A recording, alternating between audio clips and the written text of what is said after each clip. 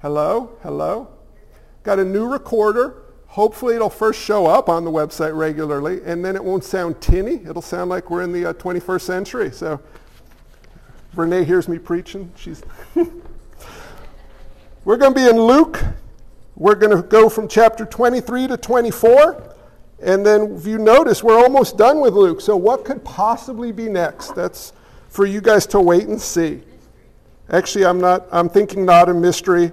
I am thinking that we are going to go to the book of Ephesians. It's just a great book. I'm not going to talk about Ephesians today, but that's what I'm thinking. So if you want to start reading ahead, if you want to do any study before we got into it, Ephesians should be next. Luke 23. Verse 50. Now there was a man named Joseph from the Jewish town of Arimathea. He was a member of the council, a good and righteous man who had not consented to their decision and action. He was looking for the kingdom of God. This man went to Pilate and asked for the body of Jesus. Then he took it down, wrapped it in linen shroud, and laid him in a tomb cut in stone where no one had ever yet been laid. It was a day of preparation, and the Sabbath was beginning. The women who had come with him from Galilee followed and saw the tomb and how his body was laid. Then they returned and prepared spices and ointments on the Sabbath. They rested according to the commandment.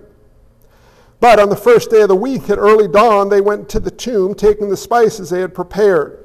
And they found the stone rolled away from the tomb, but when they went in, they did not find the body of the Lord Jesus. While they were perplexed about this, behold, two men stood by them in dazzling apparel. And as they were frightened and bowed their faces to the ground, the men said to them, "Why do you seek the living among the dead? He is not here, but is risen. Remember how he told you while he was still in Galilee that the Son of Man must be delivered into the hands of sinful men and be crucified and on the third day rise." And they remembered his words, and returning from the tomb, they told all these things to the 11 and to all the rest. Now it was Mary Magdalene, Joanna, and Mary the mother of James, and the other women with them who told these things to the apostles. But these words seemed to them an idle tale, and they did not believe them. But Peter rose and ran to the tomb, stooping and looking in. He saw the linen cloths by themselves, and he went home marveling at what had happened. This is the word of the Lord. Thanks be to God. You ever play Simon? No, the beep, beep, beep, beep, beep, beep, beep, beep, beep. You guys don't know the game? You got to know the game or this will make no sense. It's like the circle thing with the 4 colored lights, and you push the lights in sequence, and I'm the greatest of this game in my house, right, boys? So the truth is, Cameron will knock this thing out of the park, right? Cameron will, I got 37. I'm like, I got 4. Beep, beep, beep, beep. Well, it works like this. You listen, you watch, you remember, you trust, right? Beep, listening and watching, remembering what I saw. I'm trusting I got it right. I touch. Beep, boop, beep, boop, beep. Pastor, what are you doing? I don't know. I didn't prepare a sermon, so I just talk about Simon. Life is like a game of Simon, Forrest Gump says. If you stop and think about it, we listen to what God said. We remember what he said. We trust in what he said, and off we go. We walk by faith. And as I looked at this text, originally, the sermon will be titled Spiritual Simon. Originally it was Point, Poke, Praise. Because I realized these are some messed up dudes. So I want to point my finger at these messed up believers. I want to poke them a little bit as I poke myself. And I want to praise Jesus for what he shows us through their weakness. And let's look into this and let's set the stage.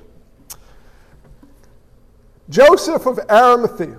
What do you know about Sweet Joe? You guys remember reading about him earlier in the Gospels? Guys, you got to be with me. Charlie, bring up the coffee. Bring up the big jug. Joseph doesn't show up anywhere in the Gospels until we get here, and there's really not much we know about him. We know he's a respected member of the Jewish council. He's a good and righteous man, a secret disciple of Jesus because he was afraid of the Jews. I mean, do you see that robust faith? A secret disciple, for he was afraid of the Jews. John tells us that. He refused to go along with the council regarding their decision. But he took a bold stand here. So Jesus, well, I feel too far away from you today. I'm coming down. I don't have a music stand, so this will be fun. He saw his Lord laid on or hung on the cross, dead on the cross, and he wouldn't allow him the shame of staying up there like the Romans would want. So he went to Pilate. He's obviously a well-connected man, and he asked for the body of Christ. And Pilate, by God's providence, allowed him the body of Christ. He took him down, he laid him in his empty tomb. He took a relatively bold step, but notice he was not walking by robust faith. Up to this point of boldness when he was pushed so far, he was a secret disciple. But don't miss this, he was saved. It wasn't the robustness of his faith, it was the object of his faith. He was a saved man, not because of how well he performed, but because Christ hung on the cross in his place. I want you guys to understand that. Don't fight so hard to try to impress God with your faith, because you can't. Fight so hard to be impressed by the God of your faith, because that is what this is about.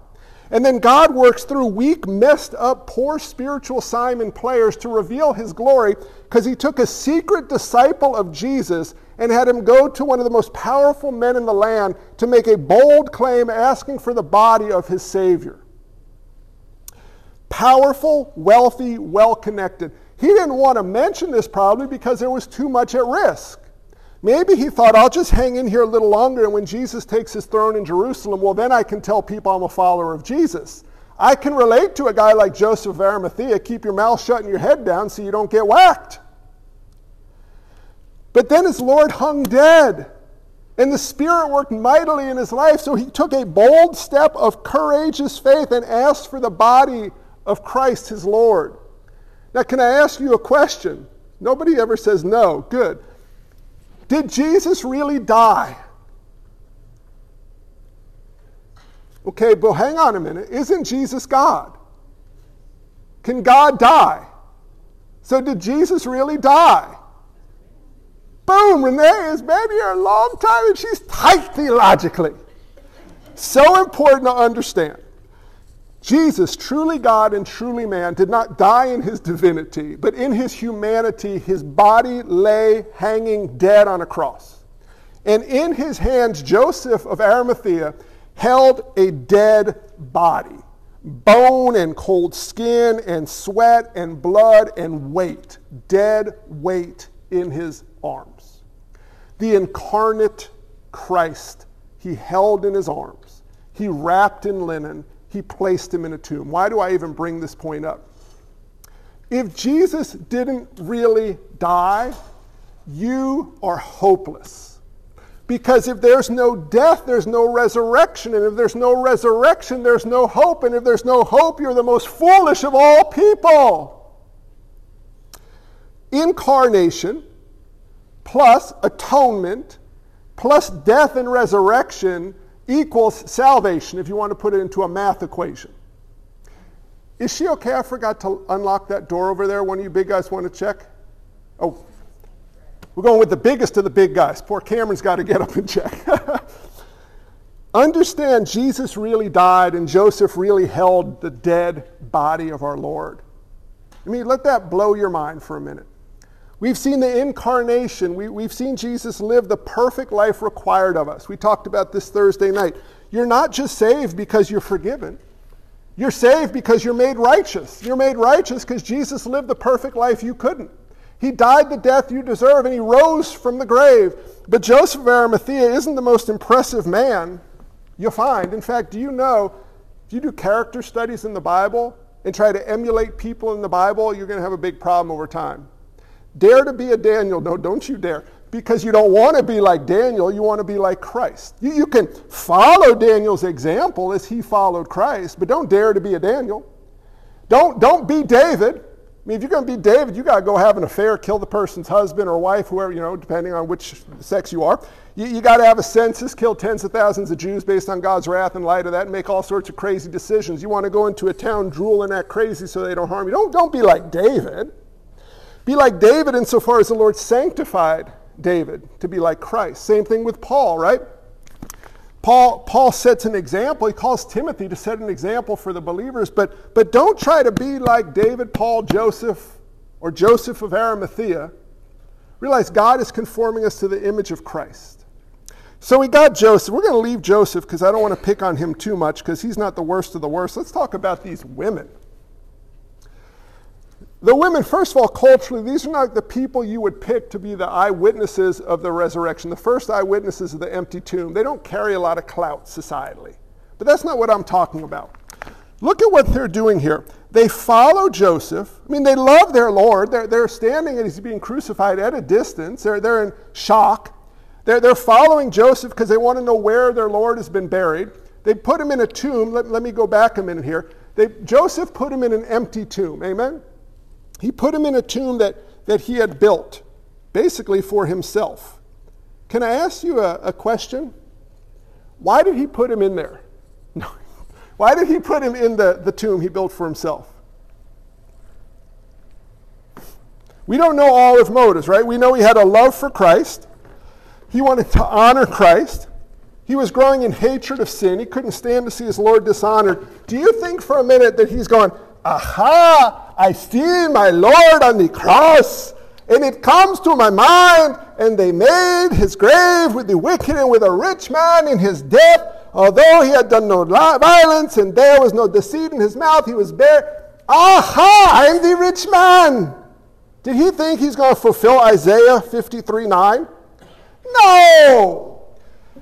He grieved sin. He honored his Lord. He went and took the body down. And look how through human responsibility and divine sovereignty, the Lord worked to fulfill the prophecy of Isaiah 53 through the work he was doing in Joseph of Arimathea.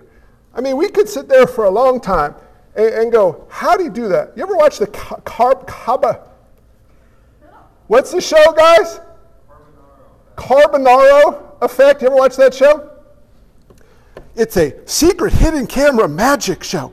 This guy does weird things, like he'll open up a box and like a peacock will fly out or something, and you're like, how did that make it? Just watch it. It's funny. What am I talking about? What I'm talking about is this. As you watch God work in human history, at times it's like, how did he do that? He's not going to give you the answer because you can't handle the answer. Just sit back and go, wow. How did he fulfill Isaiah 53 so perfectly through this messed up secret disciple of Jesus who was afraid of the Jews? Because he's sovereign. Just sit back and marvel. Wow. But the women, they're following him to the tomb that fulfilled Isaiah 53. And it says, they went back to prepare spices. Isn't that so sweet, so kind, so loving? They love their Lord so much. And so, as we have Joseph, puts him in the tomb. The women had come with him from Galilee, followed and saw the tomb, his body was laid. They returned and prepared spices and ointments. That's sweet, it's kind, it's loving. But can I ask a question? Why would you do that? Don't they know he's going to rise in 3 days? Didn't he tell him he would rise in 3 days? Good intentions, but misplaced intentions. Strong faith, right? Like mine. No. And then, on the first day of the week at early dawn, BMNT. You know what early dawn is? BMNT. I don't know if Cameron and Ricky know what BMNT is. I don't know if it's only if you had a naval relative growing up. You know what BMNT is? It's too early to see, but the sun just cracked. My grandpa would use that phrase. Begin in the morning, navigational twilight. This isn't the military translation, so it doesn't say, but on the first day of the week at BMNT, they went to the tomb, but that's what happened. It's early. You know that early when you can see, but you can't see so well? Why? Well, check this out. They had the Sabbath. Give you a little side note. Maybe we'll pick it up downstairs. You want to have a fun conversation. They wouldn't prepare the body on the Sabbath. Why? Because they were keeping the Lord's Sabbath. Now, you ever been so busy you can't keep the Lord's Day? I mean, you ever have work to do, and you're like, I got to get out of here. I got to go do some work. Could you imagine if the labor you had to do was to prepare the Lord's body for burial, and you're like, I can't do that today. It's the Sabbath. Just chew on that for a minute. Now, I'm not saying that it's the same application to how to keep the Lord's Day today, but I am saying there's a conversation to be had when we often feel we're too busy with things going on to spend a day focused on worshiping the Lord and being with his people. And the conversation, like I said, for downstairs, if you like. Remember, it's our free-flowing last couple weeks here of Sunday school before the new book. Well, they show up, and folks, don't miss this. It's Easter. We were there. We got strong faith. We'd be coming to the tomb at BMNT. We'd be going, he's risen! And then the people, he's risen indeed, yeah! He's risen! He's risen indeed, yeah! And then we'd have these ladies back there carrying all the stuff to prepare a dead body. First Easter, they're not showing up for a worship service. They're showing up to bury a body. What's wrong with them? Didn't Jesus say, I'm going to die and rise?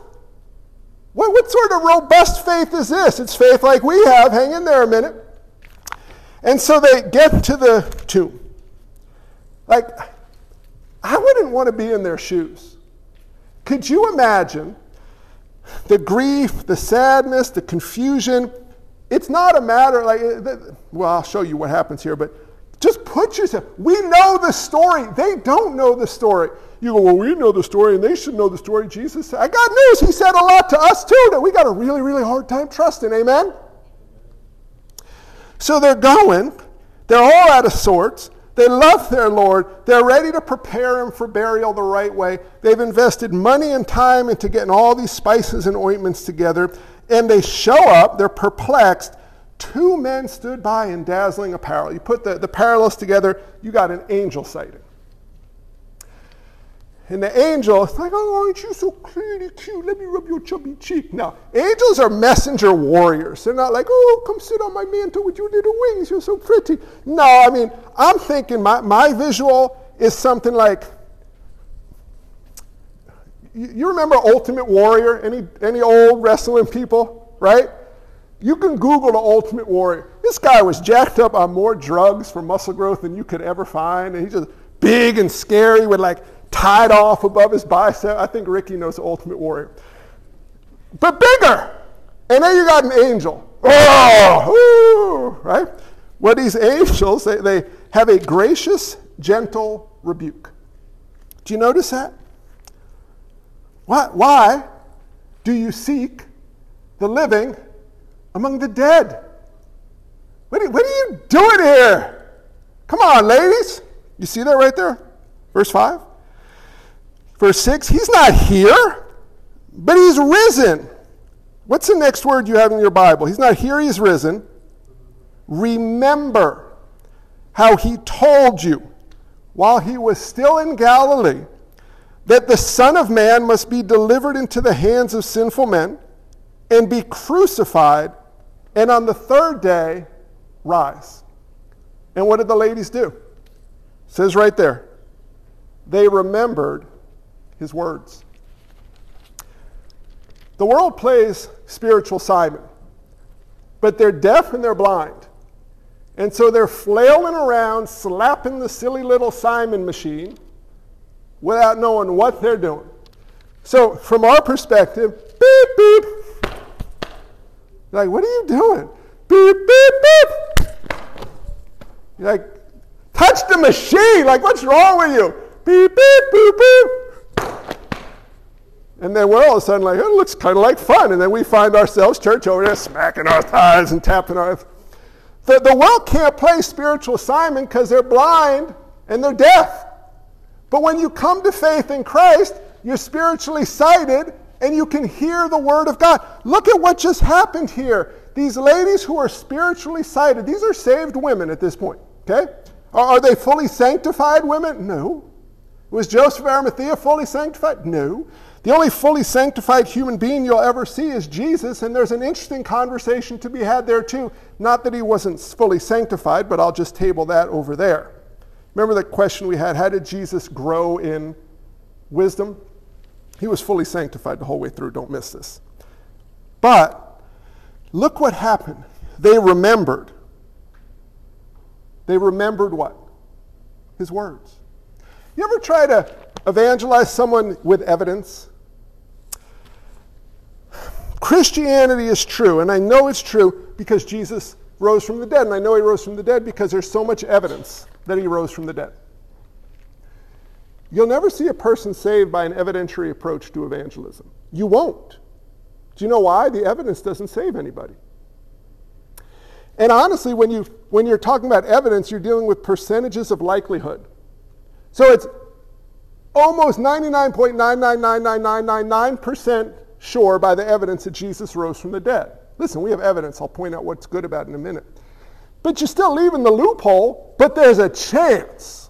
There's a chance that who shot JFK?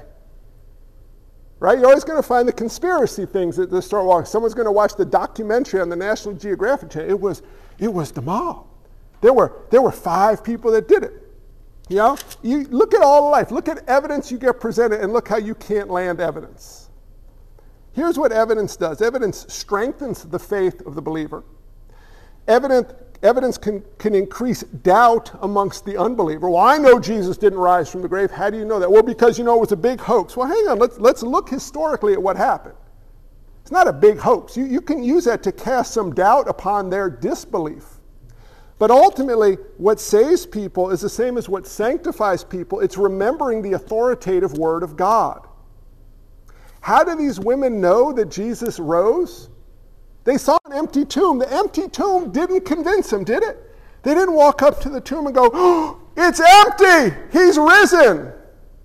There were other people who saw the empty tomb, and they didn't believe, right? Remember, we had the whole world go dark for 3 hours. How come the multitudes didn't believe? Because it's not what you see that will save you, it's what you hear. And these women remembered what Jesus had said. What did he say? Look at Luke 9:22. Now, for us, that was several months ago. For the disciples, you're talking more months ago. And all of a sudden, it struck me like it could have been the same exact amount of time. Man, I preach slow. Look at 9:22. Jesus speaking, "The Son of Man must suffer many things, be rejected by the elders and chief priests and scribes, be killed, and on the 3rd day, be raised." I mean, the angels are saying, hello, Luke 9:22.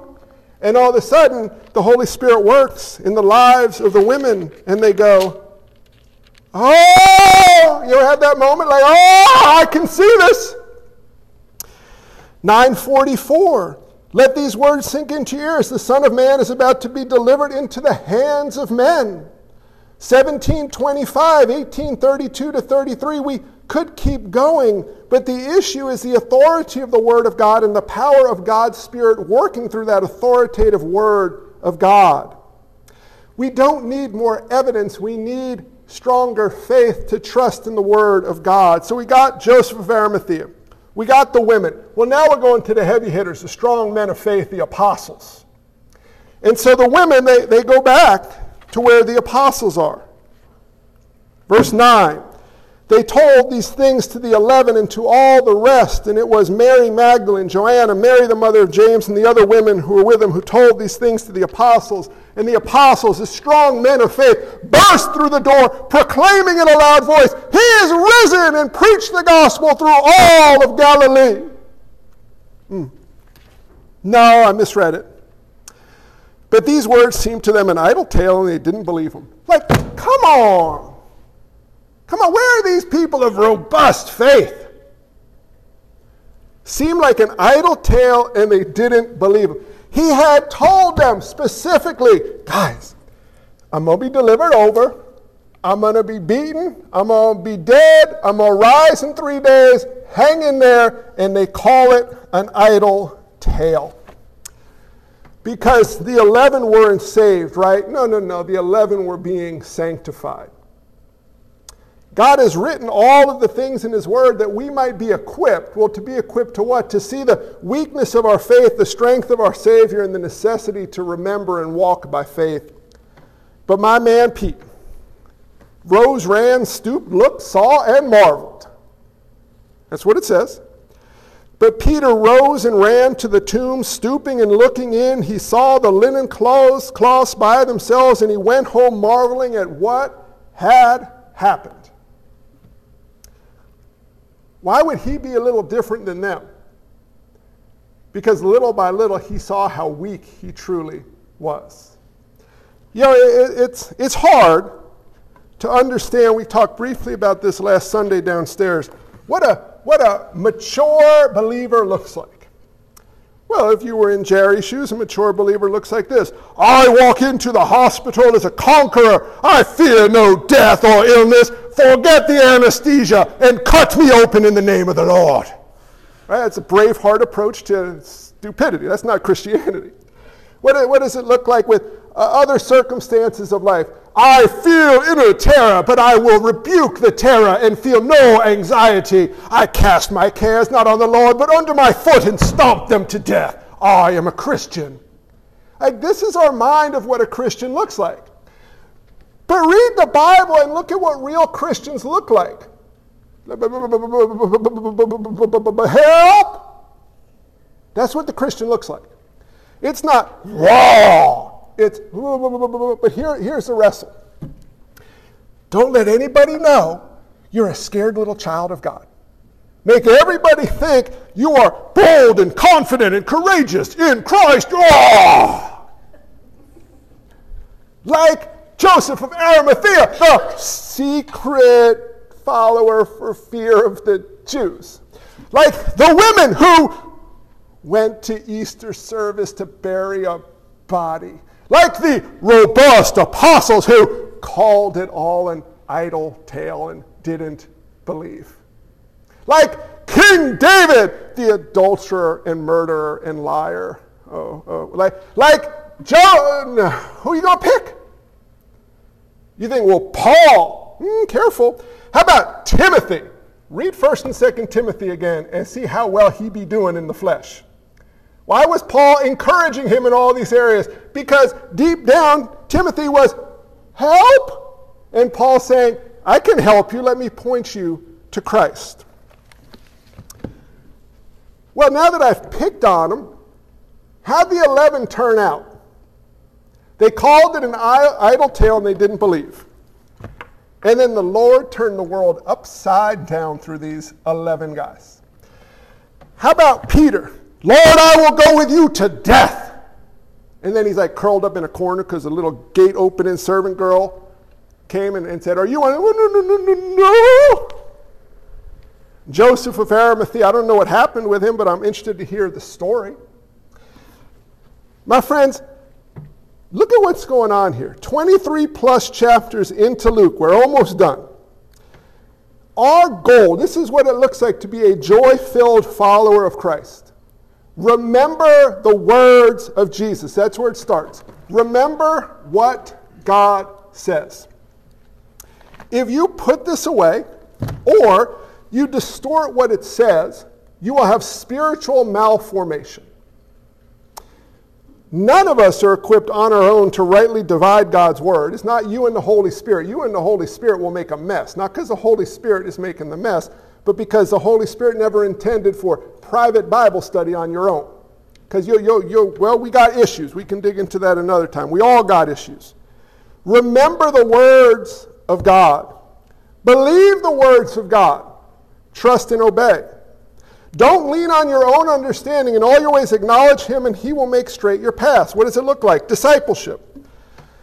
Live life alongside others so they can point you to Christ. Evangelism. Live your life alongside lost people so you can point them to Christ. But here's the thing. What is God calling you to in light of who God has made you?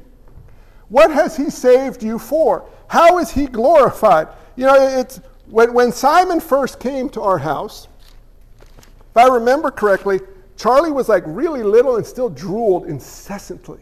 So you guys never knew my kids when they just drooled and wore bibs, and it was disgusting. We had to change clothes like midday. Now they just sweat the drool out or something, and they can change their own clothes.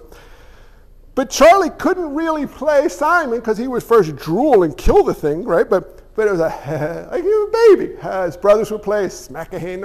But you know what we would do?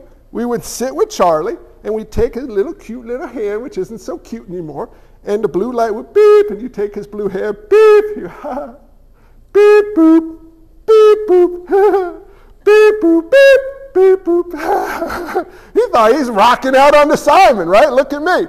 We're sitting there. We're like, you're not even doing it, man. Like, so Cameron was a nasty older brother. Not really. Charlie, you're not even doing anything there, man. I got 37. I beat Dad again, and you get 0. But that's walking by faith. It's not your robust ability. It's the robust God who enables you to remember and trust. You start with taking the person's hand or placing the person's foot, or more practically, speaking the truth of God into the person's life and encouraging them. You can do this. God promises something here. He will help and enable and provide. And we take that timid, fleeting step of faith. And as we do, one by one, we stop living inward focused and outward focused, and we realize God has saved me not only to enable me to play spiritual Simon for his glory, but to work through me so that I can help other people play spiritual Simon too. You see, the apostles don't get to come out with these robust credentials. Remember us back when Jesus rose, how strong we were in our faith. Be like us and trust in Jesus. What they would say is, remember us on that first Easter, hiding in that room. Oh my goodness, we told those ladies it was an idle tale and they were out of their minds. We said, you're being all emotional and irrational. Oh my gosh, what was wrong with us? Thanks be to God for the grace he shows to us. Thanks be to God for the work of his Spirit within us. Praise God that we were able to hear and remember Christ is risen.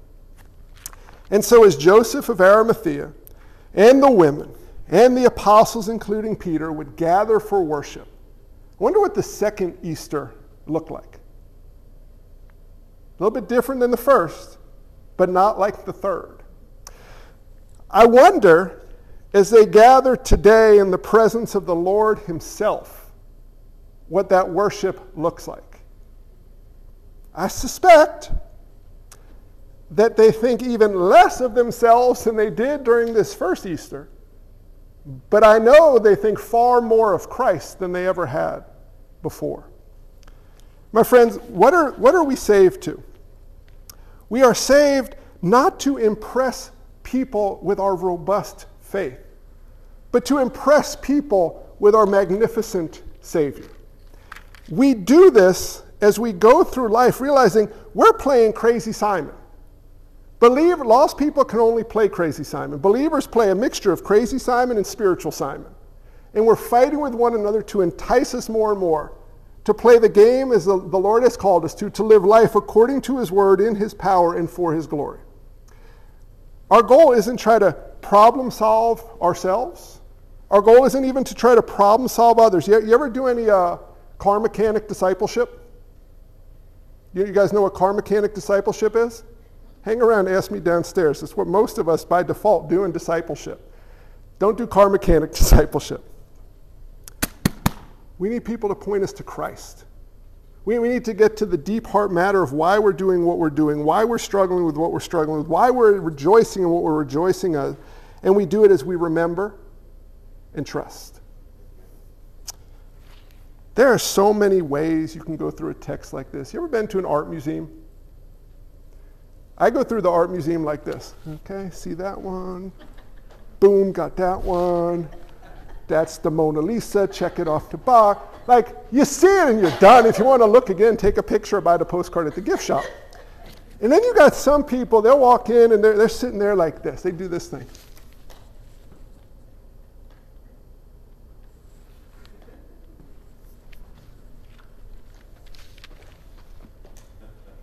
You've seen these folks, right? I'm like, it's not a TV. It's not changing. Like, blink it in your head and move on. There's an issue with me at the art museum. I don't know what I'm doing there. Now, in fairness, Laura and I took an art class, and you asked her about this. I received an A. I drew a beautiful charcoal sketch of, I don't even know what it was. I think maybe like grass up close. I don't know.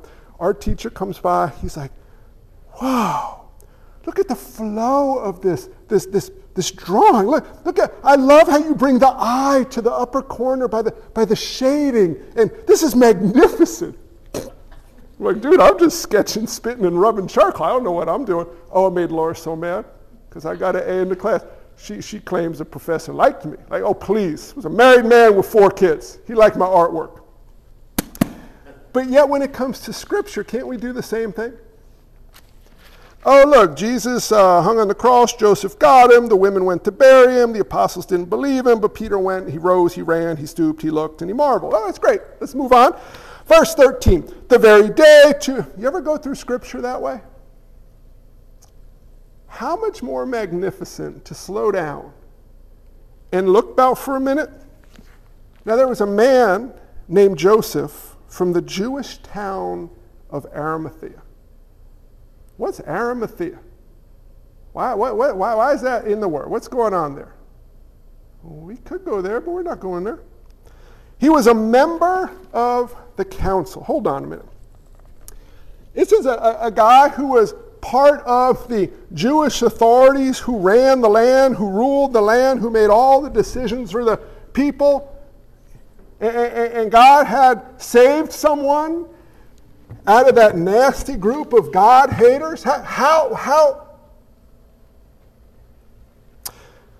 He was a good and righteous man who had not consented to their decision and action. He was looking for the kingdom of God. Well, now wait a minute. He didn't. That's a big deal if you don't consent to the decision of the masses. But what? Well, keep going. This man went to Pilate and asked for the body of Jesus. Now, how did he get access to Pilate? What sort of connections did this guy have to get access to Pilate? Well, wait a minute. God can access any place he wants in his creation. Well, he took down the body and wrapped it in a linen shroud and laid him in a tomb cut in stone where no one had ever yet been laid. Interesting note. You see, first the Romans always left the bodies on the cross as a warning sign. They certainly didn't bury the bodies in empty tombs. They got thrown into big holes in the ground or full tombs. Wouldn't that be a thing if Jesus was in a full tomb and then try to claim he rose? How are you going to identify the beaten body? But by his providence, God graciously placed him in an empty tomb. There was a known tomb. There was a seen tomb. There was even a guarded tomb with the only body in it not there. Isn't God gracious to make it so abundantly clear that he ain't in there? Not a case of mistaken identity.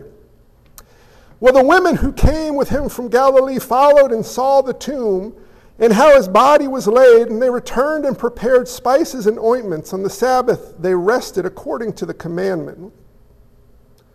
A whole damn, he needs to be dealt with, but they're hanging on the Sabbath commandment. Keep moving.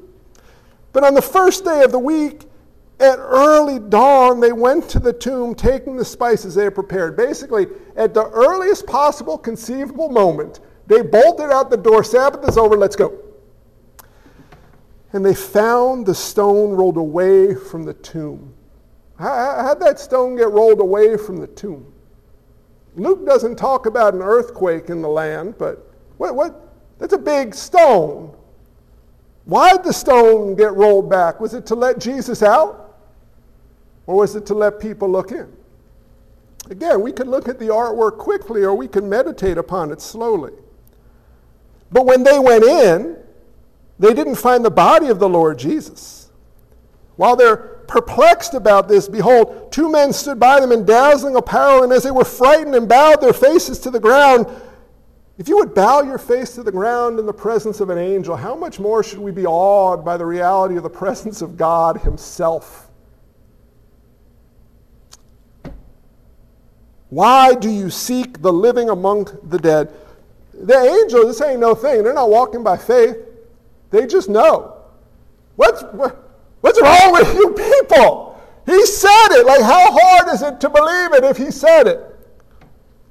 Can you imagine, like, the conversation among the angels? What is wrong with these people? Why does God love these people? Why is he so patient with these people? He said it. Of course it's true. No, we don't understand. We don't understand. What is the deal with this gospel thing? This is crazy. God is so gracious and kind and loving and merciful. Why would he do that to these people? And hang into an angel conversation, an angel Bible study. They said to him, "Why do you seek the living amongst the dead? He's not here, but is risen. Remember how he told you while he was still in Galilee." I think the word remember should be in bigger font with a yellow highlight because it's a focal point of the text. It's the center of this picture that we're looking at. Remember, the Son of Man must be delivered into the hands of sinful men and crucified, and on the third day rise. And now the work of the Spirit, the miracle that takes place right before your eyes that you don't even notice, and they remembered his words. That's a miracle. You understand that, right? That's like the parting of the sea. How do you explain that? Well, God worked through Moses and parted the water. It's a miracle. Something only God can do. This is a miracle. And they remembered his words.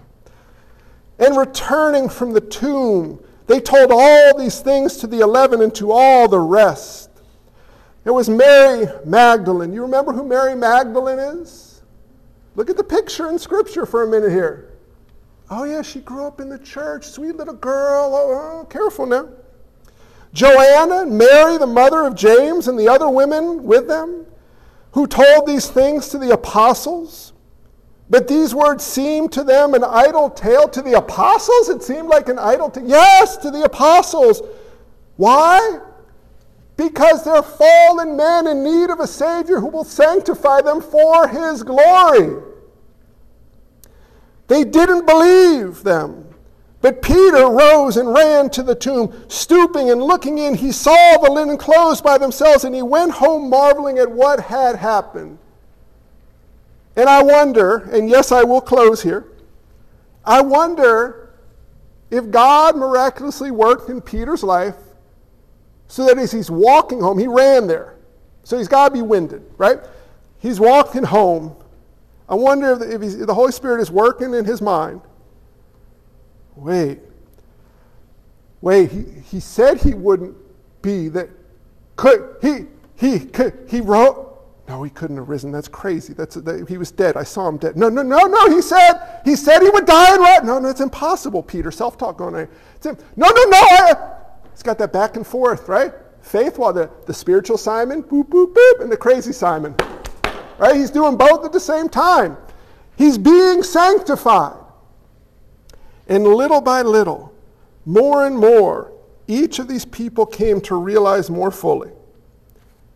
This is what God said. The word of the Lord always proves true. We are saved to live in light of God's word as we fight to believe his word with all of our heart, soul, mind, and strength. We're covenantally saved to a fellowship of believers, the church universal, the church visible, to live alongside one another, to help us remember, to trust and proclaim. Our goal is to rest in the authoritative word of God and rejoice that he is who he says he is, that we are who he says we are in Christ, and he will do all that he says he will do. How can I be so sure of that? Well, because he said so. But secondarily, how can I be strengthened in that truth? Because he is risen. I said, he is risen. Holy risen Savior Jesus, help us. Help us to rejoice in you. Help us to rest in you. Help us to trust you. Help us to see ourselves as you see us. Lord, we are a busy people. We are so busy doing things and going to things and thinking about things and fixing things and acquiring things. And Lord, help us slow down. For it's not wrong to be busy in a sense, but there are ways in which we are too busy, and there are ways in which our busyness is really just a form of idolatry. Allow us to not be busy in the Martha way of trying to impress a guest, but rather be busy in the God-honoring way of trying to impress people with you, Lord Jesus, as we rest in you and trust in you as we walk with you. Lord Jesus, thank you for Joseph and the women and the apostles. Thank you for the ways that you have worked in their lives as you reveal in Scripture. Thank you for the encouragement it is to your people today. That we are not saved because of our robust, strong, confident abilities. In fact, we are saved because of the exact opposite. We are weak, we are incapable, we are hopeless, we are helpless on our own. But while we were still sinners, Christ, you died for us. And when you save us, you don't make us immensely spiritually strong. You allow us, rather, to see our total dependence upon you and give us the ability to rest in you, to abide in you, to walk with you, to rejoice in you. As we remember your words and trust in their truth, knowing that you are with us and will never leave us nor forsake us. Lord, help us in our weakness. Help us to flee our sin in our lives. Help us to identify suffering in our lives and strengthen us and sanctify us through that suffering. Through it all, help us to see you more clearly. Help us to rejoice in the fact that you are not dead but alive. You are not only risen, you are ascended. You are interceding for us at all times. You are with us by your Spirit. You care for us in all ways. You love us immeasurably, impossibly from our perspective, and certainly by grace through faith. Lord Jesus, thank you for your love for us. And Holy Spirit, work mightily in us for your glory, helping us to love you and love one another as you have saved us to. In your holy and precious name, dear Lord Jesus, we pray. Amen. To close us out.